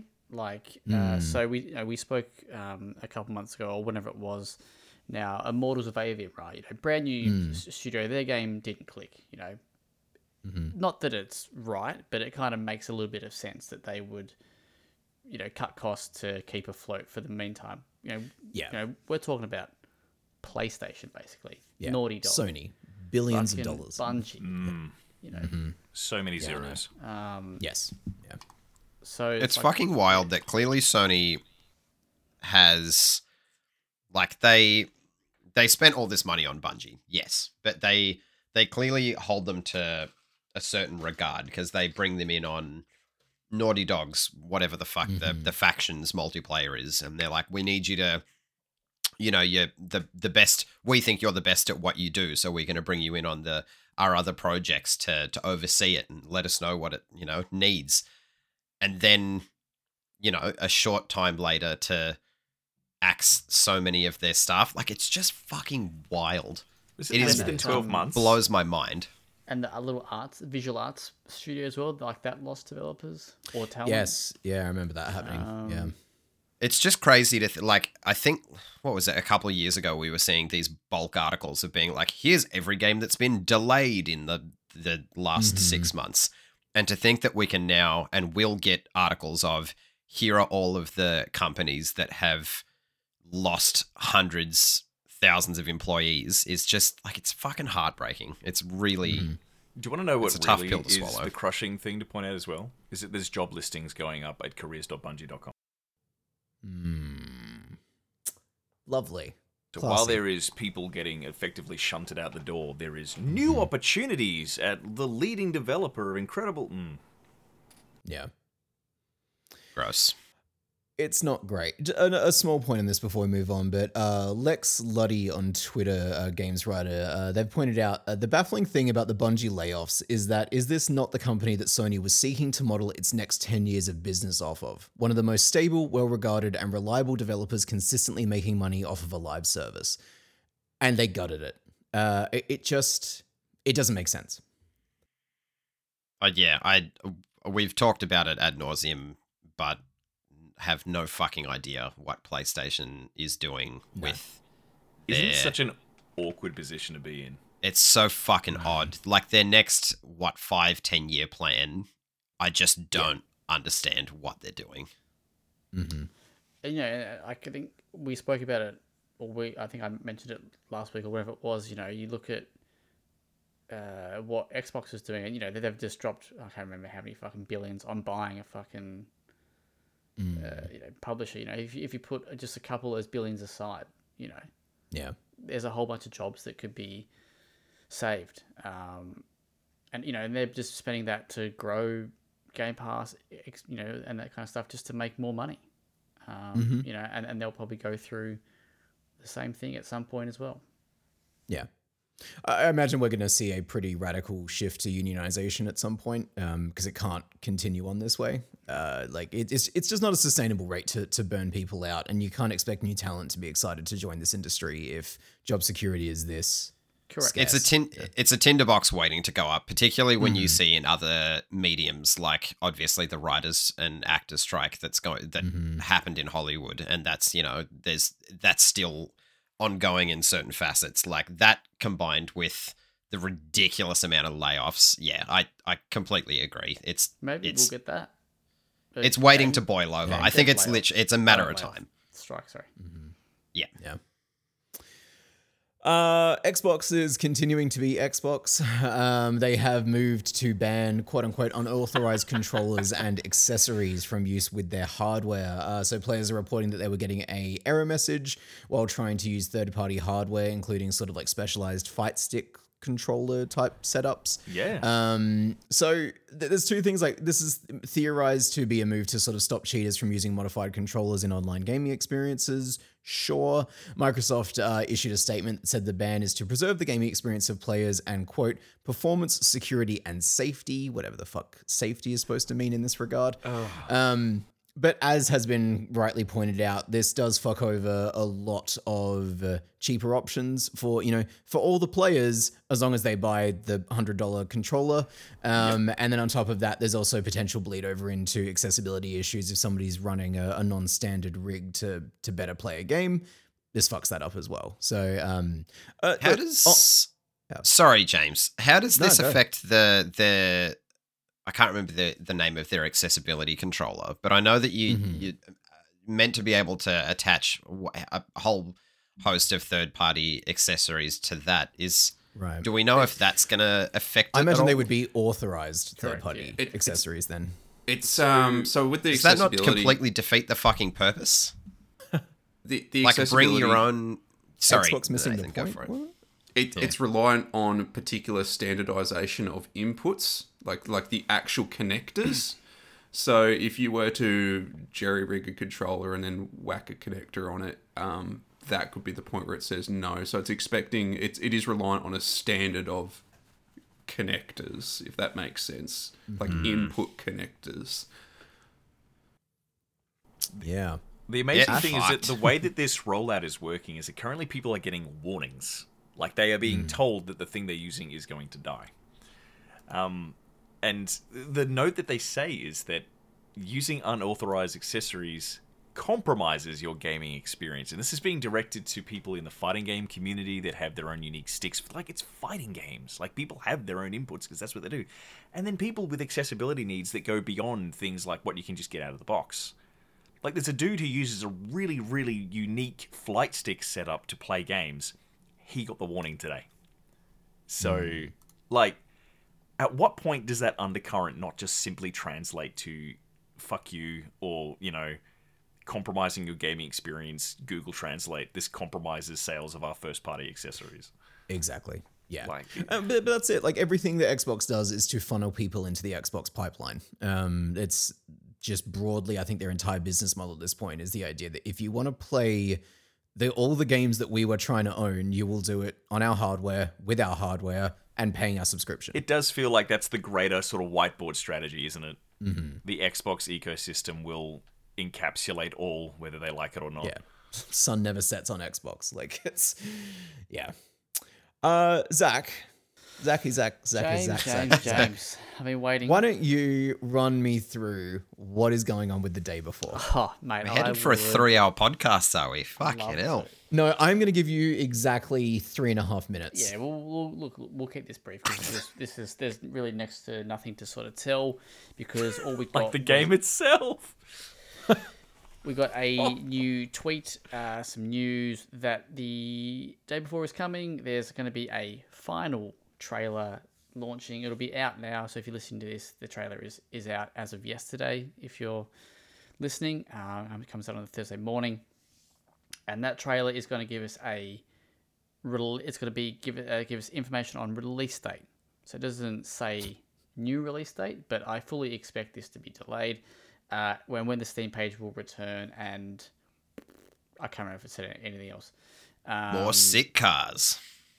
More fucking fully sick cars. More sick cars, more jobs, more saunas, more EDM. More saunas, baby. Let's go. Dubstep. How Fucking good sauna. WellPlayed. We should do a podcast in the day before in the sauna room. That would be hot. If it ever happens, I'm down for it. Would be hot, eh? Fuck oath. Yes. Anyway, so yeah, we're just gonna get an update. Look, the word on the street. There's been some rumors going around that the game will be pushed to December 1st. So that is like a 2.5 week delay. Yeah. So look, I fully expect those rumors to be true. I think that's what's gonna be happening because they've marketed this trailer as the final trailer, and if you read their little description, it's like, thank you for being with us over the last 5 years. It's something to that extent, we can't wait for you to fucking play it or whatever it says. So I can't wait to play it. I can't wait to play. Look, December 1st. Yeah, hey, you know what they say about December 1st? It's the day before December 2nd. Thank you.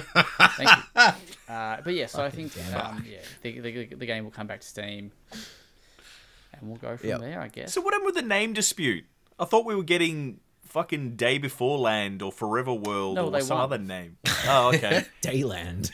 I just remember that there was like another name concepted, and it sucked dog biscuits. It was terrible. Day World. So I think that was just backup. That was a break. What a backup, though. Right. Name our son Bruce. If that doesn't work, we'll call him Dogfight Pepperoni. Like, I mean, that's when did they win? I didn't see a news piece from you about winning the thing. There was a thing. Was it hidden in another I've covered massive it in article? other pieces. Okay. So this is the thing, right? Like they won in Korea, and the American court case was reliant on basically waiting for that verdict to then make their verdict. So I don't know if it's been updated. I've looked a couple times, but the website's a little bit clunky to kind of read and find verdicts and shit. So You think they'd be better at organizing that, like a workspace? You could know, organize. Yeah. Anyway, look, that's been the day before. Keep watching the skis.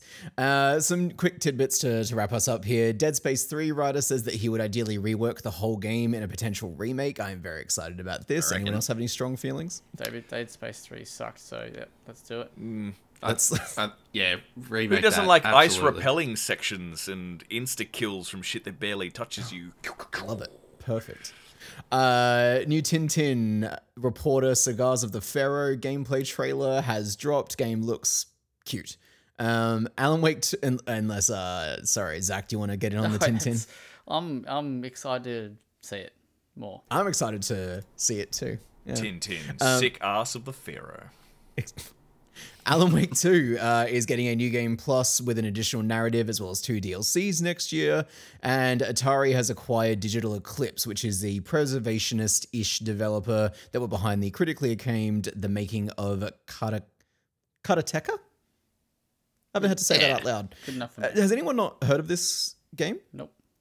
Oh, okay. My understanding is that like Karateka, however it's pronounced, was like a old school video game, whatever. And then this company kind of came along and put together what they called The Making of, which is the base game, and then there's like a documentary interactively built around it through a video game. I've heard only the best things about it. Fuck and it yeah, seems let's like, have more of that. right? Yeah, like this is a developer. They've done a few of these for Atari, so I guess it's not too surprising. But it's like, oh, it's a shame they're kind of going to be tethered to Atari properties now, but that's acquisitions for you. We love that. Yeah, More consolidation, that's what I say. that's it. It's only ever led to more jobs. Absolutely. I want less companies making all the games and less people making the games. In half the time. Yeah, that's it. Fuck oath. Anyway, Half that's the price? news. There No, you go. Twice the price. And that is the depressing news. Yeah. But. Yeah, 2023, these dizzying highs of absolutely blockbuster, nut-smashing games, and immediately depressed with, and the people that made it are unemployed. I'm like, cool. Yep. Awesome. All right, let's quickly go through the off topics. We'll wrap it up pretty quickly because we've gone a while. I will share 2 very, very quick things with you. I watched The Nun 2, total dog shit. Not quite as good was as gonna skip authentic Italian fucking, what's his name? Russell Crowe. The Not quite Pope's as good as Exorcist. that. And the second thing, I went to the cinema and what did I watch again? Oh, Dumb Money, which is the GameStop. Yeah, the GameStop shorting thing. Was Saga. it any good? It was actually really good. I really enjoyed it. I'd forgotten like a lot about it. But yeah, it was 'Cause really... the film is obviously a documentary. It must be super factual. Yes, but it's obviously, it's Hollywooded up. It's glorified. How good's Paul Dano, though? I do love me some Paul Dano. But Seen The Fablemans? Seen what? The No, it's the Fablemans? Riddler. Oh, Adam, you got to see The Fablemans. Sorry, I will. Zach. I'll I put it on heard my Paul list. Dano. I got tunnel vision. Man, I know him from Little Dumb Miss Money, Sunshine. very cool, very interesting, and you should all watch it if you have any interest in that kind of thing. It still blows my mind at how just huge that whole thing was and how Reddit just fucking took it to Wall Street, which is just It was amazing. endlessly funny when it was was- happening. Fucking wild. I only vaguely remember reading about Robinhood, the app, after it kind of shut down trading. Or, no, sorry. Shut down buying. Disabled buying. You could still sell it, but you couldn't buy it. And I remember reading all about that, and the guy just came across like a huge cock. Lo and behold, film portrays him pretty As accurately. a huge... Speaking phallus. of Ash, you Yeah, we have. didn't really talk about that with Avatar. Sorry. I'm sorry. The huge phallus. Do they have knobs? Nah. Do they? It's their hair. It's their hair, my dude. Oh, in the game? No, probably not. Probably not. Fuck, that raises so many questions. The modding community will get on that eventually. Digital Playground Anyway, parody you're watching, Ash, mate. what were you about to talk about? Well, speaking of films and movies that are on a roller coaster of up and downs, I took the time to watch the Five Nights at Freddy's film from Blumhouse, people who made Megan and stuff like that. Blumhouse. Hey, got him. Oh, he got you there. Yeah. It's funny. I just kept seeing headlines. I'm like, I've got to check this out before I get completely spoiled by like everyone else's impressions. I just want to set the record first here. I don't genuinely desperately love Five Nights at Freddy's. Let's just say that here. I like the concept because it's one of those classic examples of a property that has backfilled its entire lore. Like, do you know what I'm talking about? Like when a concept doesn't really have any presence. It's just sort of a thing. It gets farted out. It exists, and then it picks up traction, and suddenly, oh no, it's a mythos. Yeah, there's like a whole bunch of stuff, and if you looked, you'd see it. Nah. Scott Cawthorne, if you're listening to this, and I know you are, mate, you're not fooling anyone, but it's okay. Because I love what you're doing. It's dumb, and I love it. So, there's like tomes of weighty history regarding Five Nights at Freddy's, and it's all ridiculous and silly and dumb. But like I said, it's all backfilled. It just gets created. It all starts at an endpoint, and then just sort of gets pretend filled out with shit. So I was like, making a movie out of this is so daring. I love it. What is Five Nights at Freddy's? Sorry? What's Five Nights at Freddy's? I know, but I just want to hear it from the horse's What is mouth. Five Nights at Freddy's? Five Nights at Freddy's is the 13-year-old's favorite horror franchise about spooky Chuck E. Cheese animatronics that haunts a pizzeria at night, and you are the security guard that only has enough power to lock the door to your office for a couple of seconds at a time when these massive man-eating suits of metal come to take you on. It's fucking goofy, but it's dumb in the way that I love it. To the film's credit, and it's not even a spoiler, but there is Five Nights portrayed in that film. So that was my only real thing going into it. If this is like one terrific, terrifying night, I'm going to be annoyed. Just going to be flat out pissed off. But Dude's name wasn't even Freddy. yeah, it's just one night at Greg's. But bottom line is, film's okay. A lot of people are lambasting the living shit out of it, like absolutely tearing it to pieces. But it's kind of like getting pissed off at the Care Bears movie because there's not like a deep, rich, emotional narrative, and there's not, soul-wrenching scenes. This is a kid's first horror film. Okay? This, they call it bloodless and soulless and scare-free. No, it's spooky to people who have barely started puberty, so just let them have it, guys. Is it entertaining? Yes. Is it a horror movie for people that are into horror movies? Fucking no. But it's entertaining, and without a shadow of a doubt, our old mate, Scooby-Doo, fucking Shaggy, I keep forgetting his name. Matthew Lillard? Yeah, Lillard. He's amazing. I would watch him do anything. And I can't if you do watch the film, keep an eye on what he does. He does a really great callback to Scream, which is just, mwah. You can tell he did it just for the older fans who'll be like, oh, I remember that. But it's worth watching for the sake of just having a laugh. Don't take it seriously. If you have a loved one who hates horror movies, get them to watch this one and just sell it. Do you want to watch a horror movie that forgot to be scary?